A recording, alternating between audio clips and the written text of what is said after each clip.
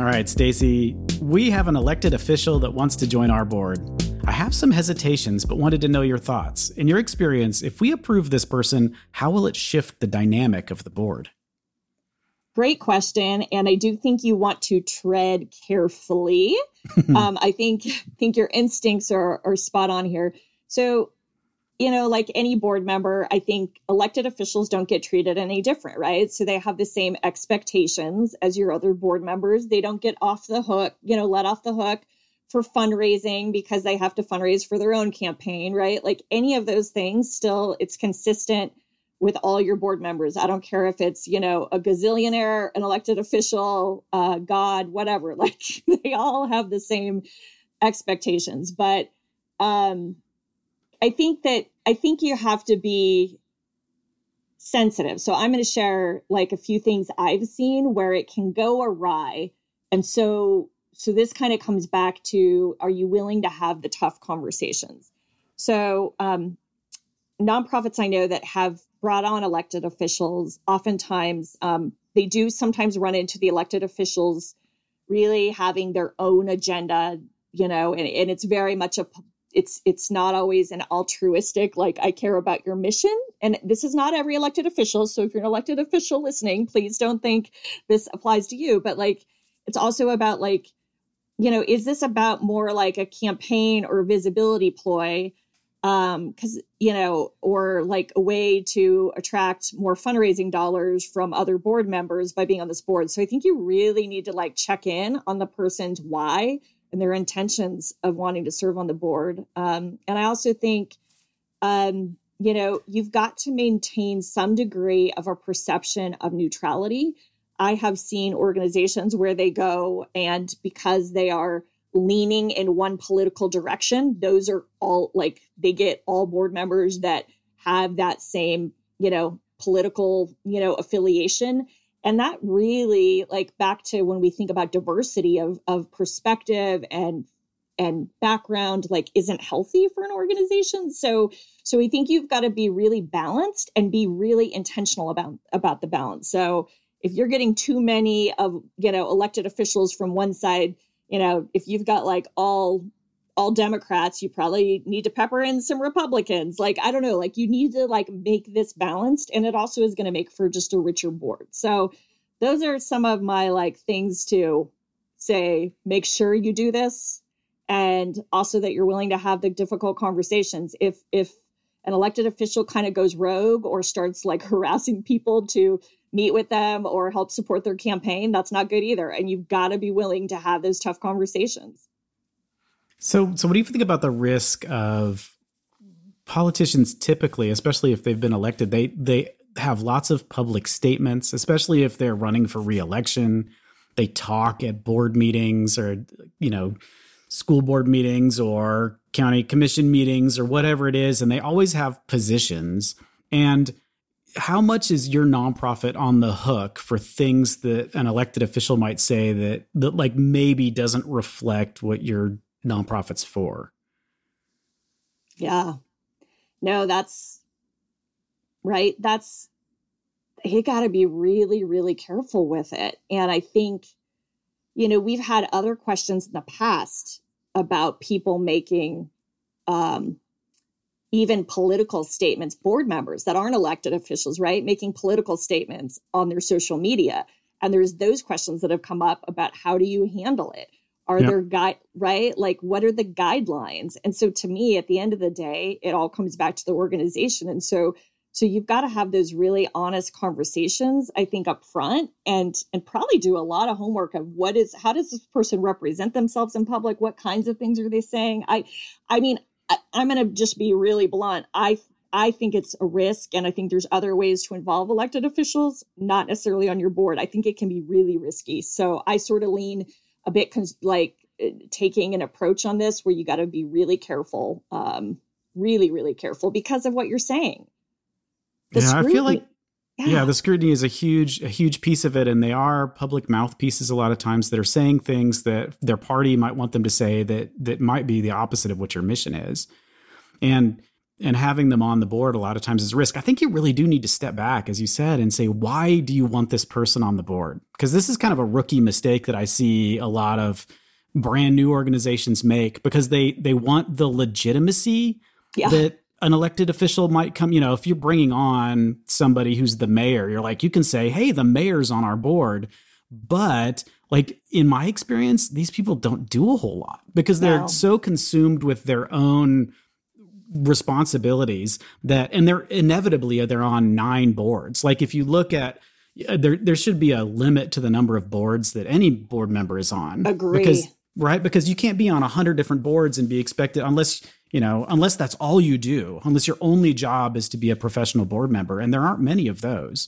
That this elected official isn't going to give you necessarily the attention that another board member might give you. And I'd say be careful about thinking about the legitimacy of your board as a something that's required to get donors or funders or the community to take you seriously, because it's really more about your mission and like how well you're executing it, and less about like how famous the person on your board is going to be. I've seen that a couple of times. So the electeds is the common one you see, where like you're basically putting a famous person on your board. But anytime you pick like the CEO of the major industry in your town, right? That person's going to give you 0.001% of their attention and isn't necessarily going to be the best person that's going to be moving your mission forward. I'd be super careful and, say avoid it unless there's some compelling reason that requires you have an elected official on your board. I mean, I am thinking, I have one exception to this. Like, so someone that, is a city councilman, in Las Vegas and had a very, very personal tie to the mission, right? Was part of before he got into politics, right? Was very much a part of kind of getting this organization started and off the ground, and has a really compelling story that also is incorporated in a lot of his sort of just what he shares politically. And that one feels a little different because it just truly is someone who's kind of put the sweat equity in and who's been able to somehow navigate and still be someone respected in the community. But I find those to be so few and far between that I'm like, if there's probably other ways, like you could have, this is where people start creating like these other things, right? Like, oh, let's create an honorary counselor, whatever. Like, but like something where we can still show the affiliation, but like without having it be someone who's a decision maker. And I definitely think that's the way to go. Nonprofit governance. Nonprofit answers. Nonprofit board. Nonprofit management. Nonprofit marketing. Nonprofit resources. Welcome to Nonprofit Everything, the podcast where hosts Andy Shurick and Stacey Wedding answer your questions about all things nonprofit. Hey everybody, welcome to another episode of Nonprofit Everything. I am here with the fun, fantastic, what's another F word, Andy, that we can use on the podcast? Fun, fantastic, frolicking co-host. Yes, I frolic frequently. He frolics while we do this. Andy Shurick. I love you, Andy. And that was fun, just thinking of F words that weren't naughty. So anyway, welcome. Thank you for joining us. We have fun here and we hope you have fun listening to us as well. And one of the things that makes it super fun is your questions. So you know how to track us down, nonprofiteverything.com, our own email addresses, whatever. Find us and we are at your beck and call. So we want to hear your questions and we want to mix it up. So keep sending them to us and we hope that you're enjoying this as much as we are.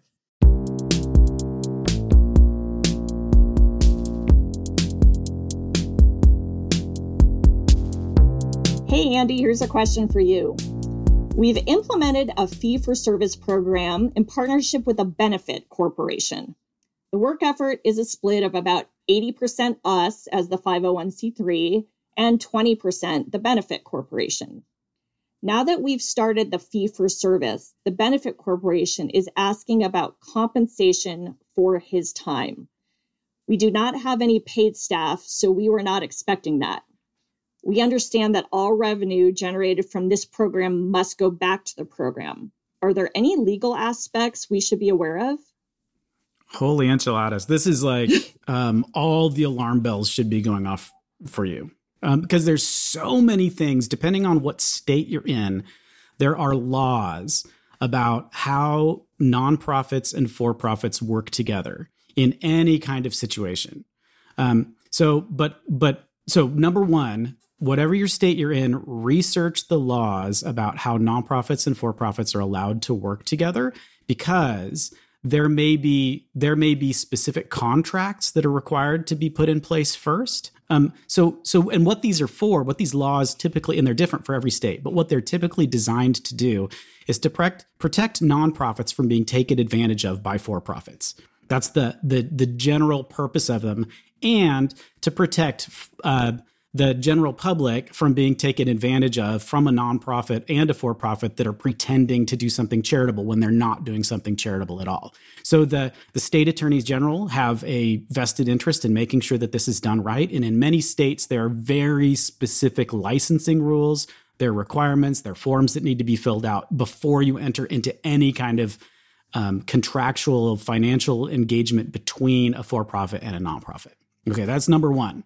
Number two, a benefit corporation is a made-up thing. In many cases, and especially around the U.S., in Nevada is one of the, and there's a reason for it, and I'll get into it in a second, but a benefit corporation is just a box in a lot of states, just a box that you fill out on a form when you decide you want to become a corporation. You can be an LLC, you can be an S Corp, you can be a C Corp, or you could be a benefit corporation.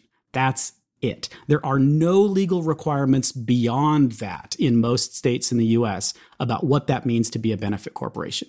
There are some suggestions, and there are in some cases there are rules about how the board of the benefit corporation, what recourse the board has on the benefit corporation if the managers of the corporation are not behaving in a particular way, but it's all advisory. There's no legal teeth to it. A benefit corporation is not a nonprofit. They do not have to play by the same rules. And in many, many cases, nobody even realizes they checked that box. Like whoever put the thing together accidentally checked the benefit corporation box.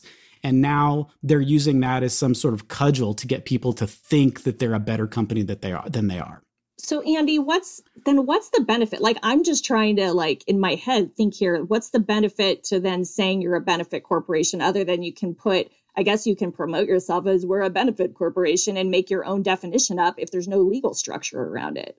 Right. So full disclosure. So my company, Valor CSR, is a certified B Corp. We are also a benefit corporation registered in Nevada. So we are both.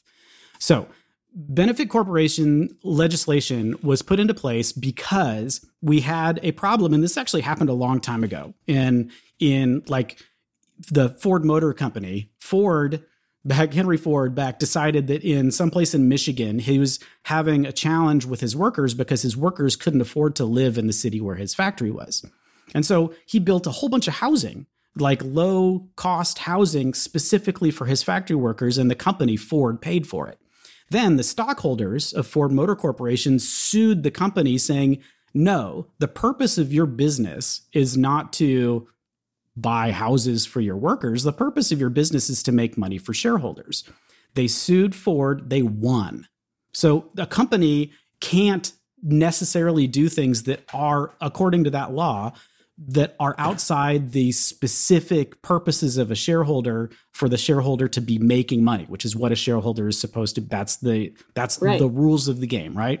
So what Benefit Corporation does is it modifies the language a little bit that says we are putting shareholders on notice at the outset. We are putting shareholders on notice that in some cases we may not make decisions that maximize shareholder value. And you're okay with that by becoming a shareholder, an investor in this particular business. We are making this explicit up front. And you can then, if someone sues you, you can use that as like, by the way, we told you ahead of time, we are a benefit corporation. We are going to do this. So you can sue us, but we made you aware of this by being a benefit corporation upfront. On top of that, there is a rule. So there is a nonprofit called B Lab. And what B Lab does is they've got the B Impact Assessment, which any company in the world, whether you're a benefit corporation or not, any company in the world can take the B Impact Assessment and basically get scored on their behaviors.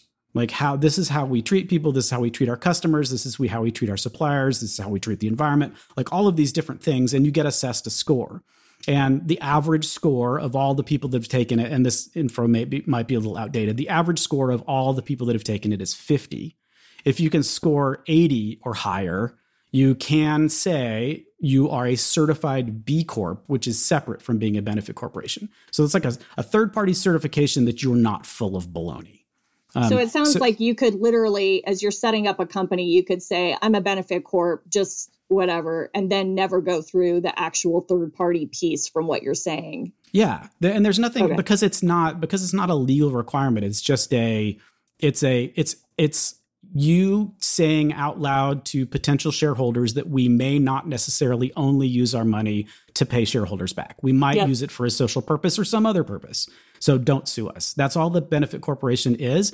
In small organizations, like if it's just like a single person with a services firm, if they check the B Corp box, I mean, they're the board of directors. They're the sole shareholder. So it's effectively meaningless for them.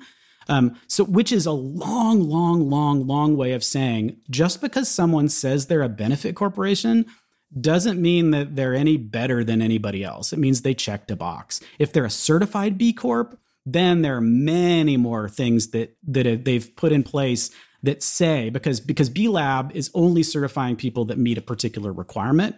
So if they're a certified B Corp, then I'd say, okay, maybe you can trust that this organization is probably has their heart in the right place. They're trying to do the right thing if there's a certified B Corp. And there's lots of companies are certified B Corps. We'll put a link in the show notes if you want to see a list of all of the companies. I think there are over 2,000 around the world now. Certified B Corps include people like Ben & Jerry's, Patagonia, like all the companies that you think are really, really good are probably certified B Corps. Well, and I would think that list is going to continue to grow, particularly as you look at consumers and so many younger consumers who are like, I only want to engage, buy products or services from someone who's committed to, XYZ, right? Like who's committed to a greater good. So like, I'm assuming that number is going to continue to grow over the years, right?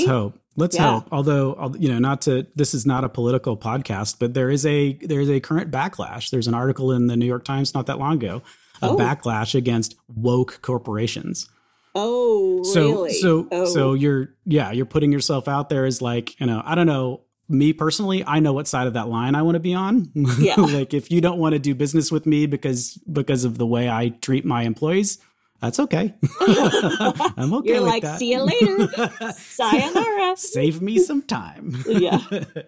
But back to the question, legal aspects we should be aware of. Yeah, you should absolutely have some sort of contract in place. There should be some sort of legal agreement in place between you and this benefit corporation that explains how the whole thing works. For somebody to come back later and say, hey, now I want compensation, then that's the whole point of a contract. And we've talked about this, I think, is a long time ago. We've talked about like what the point of a contract is and the difference between a contract and an MOU. Like there's no such thing as an MOU. Like a contract really is just a document so that everybody's on the same page. And I know lawyers make it more complicated and they try to make it sound harder than it is. But all it is a piece of paper that says like, this is a list of all of the questions you might have about our work together. And these are the answers to all of those questions. So can we think of any more questions we might have about our work together? No. Okay, then this contract is a good contract. So if you don't have anything, you end up in a situation like this where you're like, well, I thought he was a nice guy, but now he wants money and I didn't think he wanted money. Like, why would you put yourself in that position? Get something in writing first. Get an attorney that speaks English to work with you on it so that it says what you think it says. And don't trust that someone, when the big bad wolf is wearing grandma's clothing, don't necessarily believe that it's grandma. Great analogy. So other than the contract, are there any other, and you've explained sort of the certified B Corp versus benefit corporation stuff, but like, Are there any other legal aspects that this listener who wrote us this question like should be looking at other than the contract, or is that depending really... on what state you're in, there may be commercial co-venture laws. So that's what you're going to Google, commercial co-venture, in your state to figure out what rules apply to you, because it's different for every single one of the states in the United States. And in some places, there's no such thing as commercial co-venture laws. In other places, there are. They can be in places like New York. They can be very complicated. And there are specific rules about what you can and can't do and how much money you need to pay and what reporting needs to be happening. So you're going to probably need assistance with that if you're in that commercial co-venture law space in a state that needs it. But that doesn't, if you're working someplace where one of those doesn't apply, that doesn't mean you shouldn't have some sort of actual written agreement, solid written agreement about who is responsible for what.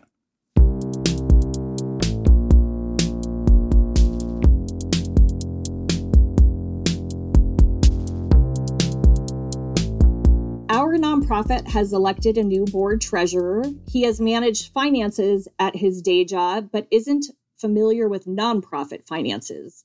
Can you elaborate on the differences between nonprofit accounting and for-profit accounting? I think the word elaborate is really dangerous, isn't it? Yikes. We could be here all day. Do you really want elaborate? I'm gonna vote no. How about a high level, Andy? I think everybody's gonna vote no. So the main difference is, really, there aren't that many.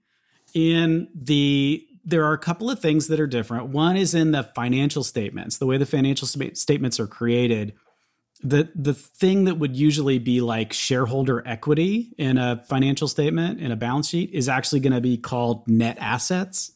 And then the difference between that is shareholder equity is just money that you would pay back to the shareholders. But because a nonprofit has either no shareholders or infinity shareholders, depending on how you look at it, there's no money to pay out. So net assets really just means a subtraction problem between assets and liabilities, which is how you do the math, right? So it's just collecting the assets that the organization has after you pay out its liabilities.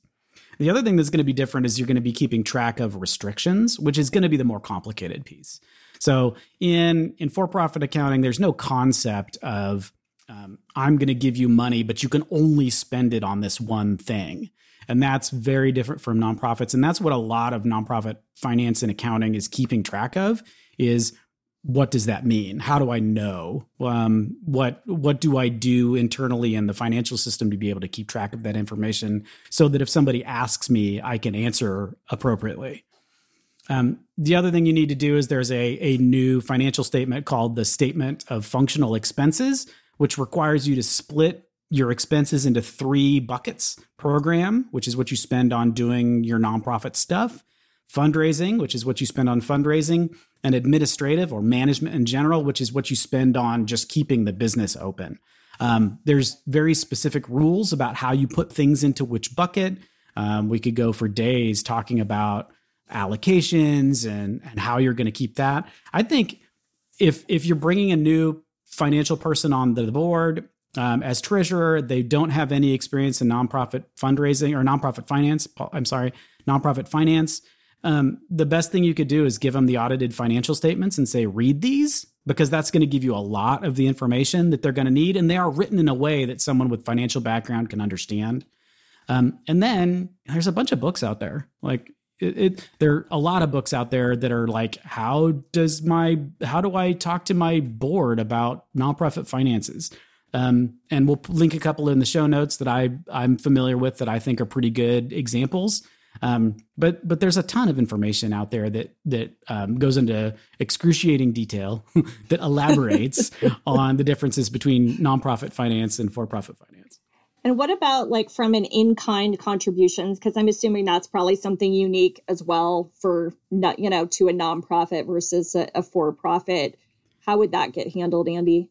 Yeah, on the donation side, there are a lot of things that don't exist in the for-profit world. So in-kind donations is one of them, where someone is giving you, usually a product, less usually a service, unless it's a very specific kind of service, that then you book as revenue. So like if somebody's given you a bunch of socks and you're going to give those socks to people, you record that donation of socks as in kind because they gave you the socks.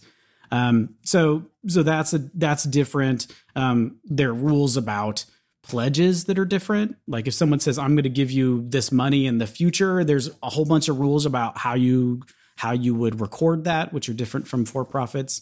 So on the donation side, yeah, that's where a lot of the differences lie. And there are a lot of different rules about how you have to discount things like pledges, like what counts as in kind and what doesn't. That I think definitely fall under the category of details.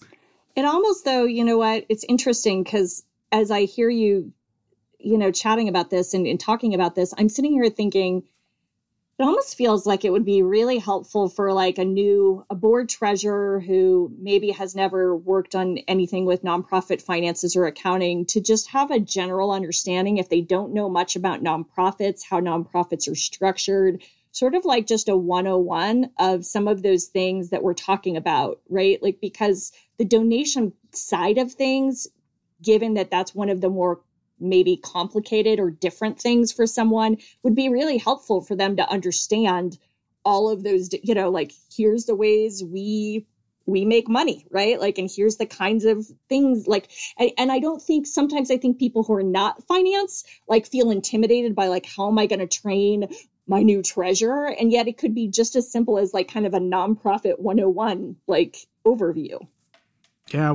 So I had a treasurer once, that was when I was the CFO, and he came and I asked him to be the treasurer, and he initially said no. And he said, the reason I don't want to be treasurer is because I'm not a finance person. I'm an attorney. I don't know. And I actually explained to him that was 1,000 times better than having a finance person, because he's walking into it with the, I don't know how this works lens. Show me how it works so that we can explain this is why it's different. Whereas if you have somebody who's an accountant or, God forbid, works for a bank as a salesperson, right? They just like assume that the salesperson of the bank knows how finances work, and they don't. They're salespeople. So they come in and they have this like, nobody wants to tell them this is how it works, and they never want to say like, I actually don't know how this works. Like, they're never going to say that. So having the attorney come in and say that right away was like, this is the perfect kind of new treasurer, because now we can say, let me show you how it all works. And let me explain it to you in a way that you're going to understand it. And to be honest, he was a much better treasurer than a lot of the other treasurers that are, no offense if you're all listening, right? Call me, I'll apologize in person. But he was a very good treasurer because he came with the sort of open mind about, I want to learn about this. Actually, it was initially like, I don't want to learn about this. And then I convinced him that he did. And he was a really good treasurer because he was open to like, so explain to me how this works. Which was a great position to be in, rather than like, I don't know, I thought you knew this already. Right. Or the people who like have the overinflated ego, like, I am the expert, I am the CFO at my company, so I know it all. Right. And then there's no humility, or like, I don't know, they're almost trying to prove something, and that can be challenging too. Yeah. And I mean, and that's not to say that like, so I've also had people on a finance committee that were CFOs at like large multinational companies, and they knew the business. They did not. I mean, I learned so much from some of these guys and ladies that were coming in from this like high level finance world that it isn't, I don't want to necessarily say that your best finance committee people are people that don't know anything. That's not true. I think there are people that know a lot of stuff that you can learn from, especially because I think depending on the size of your organization, a lot of people that get thrust into the finance role were bookkeepers at first, or, just like general aptitude. I know business things. So there are lots of things that you can learn from a really good finance committee too. So don't be afraid to put people on that are going to challenge you and are going to know more than you do. That's those, you kind of want a good balance between people that know more than you do and people that don't know very much, but are open about it, so that everybody can kind of come to like the good position in the middle of like, at least you have to explain it well, but you've got somebody that's going to say, actually, that's not how that works. Right. You want a good balance. Do you think, though, Andy, I mean, I just want to take that a step further, because I do think people are of the notion you've got to have someone with the financial expertise and background to serve on your finance committee. I mean, I'm just thinking about the realities of it. So let's say I am, the finance guru, and you bring someone on the committee who is, the lawyer you talk about, who has an eagerness to learn, but doesn't know a lot. So I feel like I'm wasting half my time on this committee trying to educate this person. Like, have you seen how that balance has worked out? Like, and how you do that in a way that doesn't frustrate the expert who just wants to get the job done versus the person who's in learning mode? Well, I think a good sort of finance leader in an organization needs to be able to communicate with everybody. Like, if you want to do your job well as a CFO or as the top finance person in a nonprofit, you need to be able to speak English. You need to be able to provide reports that people can understand, be able to explain them well, and do everything right. So those are two different skills. So the communication education is one skill, like being clear, because most of the time, what you're doing is you're not working with the board. You're not working with the board unless you're in a really big organization. Most of your work isn't with the board or with the committee. It's with other managers and staff. And you're doing program things, and you're putting together grant budgets, and you're doing all the other just sort of nonsense work of being a finance person at a nonprofit. So being able to communicate with a line level staff person about how they're supposed to enter their budget and why it needs to be a particular way. And yes, we need you to do your timesheet. And yeah, I can't, I'm legally not required to be able to help you with where you're going to put your money in your 401k, but let's talk about it in general principles. Like, you have to have that skill if you're going to be good at your job. On the other hand, you also have to be like, how the whole thing works. You know where the bodies are buried. You know all the arcane rules about absurd things like capital leases and pledge discounts and nonsense that like you're only going to use once a year.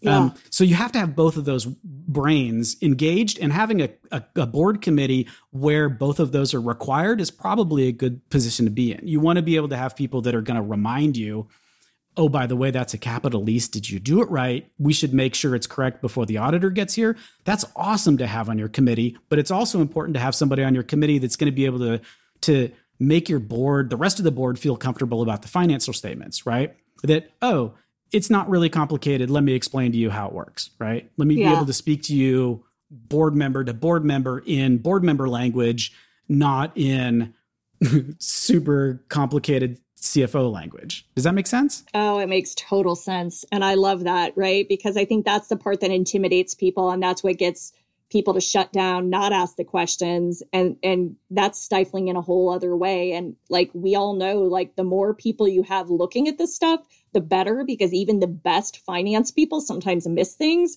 So it's really good, right? It's to have confusing and complicated. Yeah. And having somebody to back you up on like, did you do that right? And that's the dream, right? And nobody, those are rare finance committees that you get, because you usually get like people that are sort of half engaged, the people that are there because they work at a bank.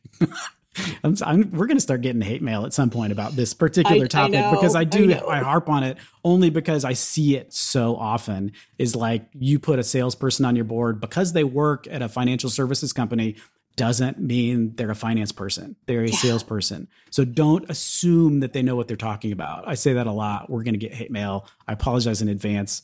Call me at home. I'll take you to lunch and I'll apologize over lunch. Hey, they may actually love you, Andy, and love us both, because here's the deal. I don't think any of those, like, I've met those people, right? There's some really cool people who do that, They're right? Lovely. Business development for their banks. And I'm sitting there going, they don't want to be stuck in these finance roles either. They're like, no. Nope. Hey, put me on the development committee. Right? That's where I belong. Yeah. Much better place for them.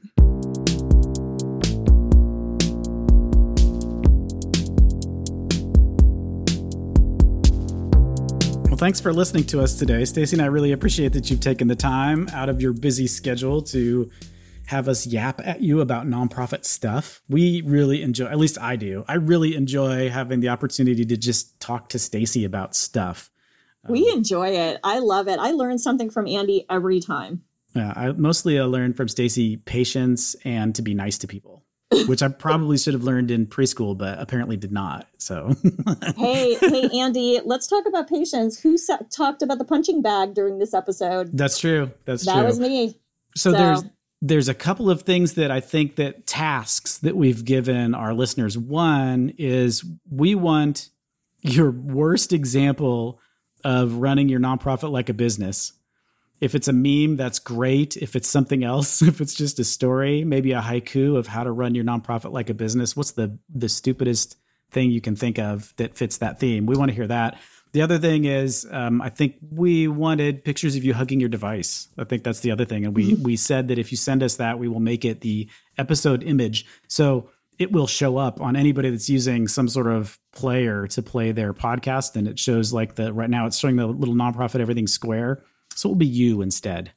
So if you want that, send us that. We do reserve the right to veto any we don't think are appropriate because we want to keep our G rating, which is important. But send us that. So those are your 2 tasks. Yeah. That's no fun, Andy. Who wants to keep the G rating? Who said this was supposed to be fun? This is work. And then the other thing is send us questions. We need questions. We like questions. The stranger, the better. The more complicated, the messier, the more fun it is for us to answer. And of course, we love giving really complicated questions to guest experts too. So suggest us some guest experts to call, or, it's like seriously you want to talk to somebody, you want to talk to a foundation about why they're so terrible. Ask us a question and we'll chase down a guest expert at a foundation and ask them that question. And Andy just gave you about 10 calls to action. So just pick one of those. No, do all of them. Right now. Pull the car over. Do it right now.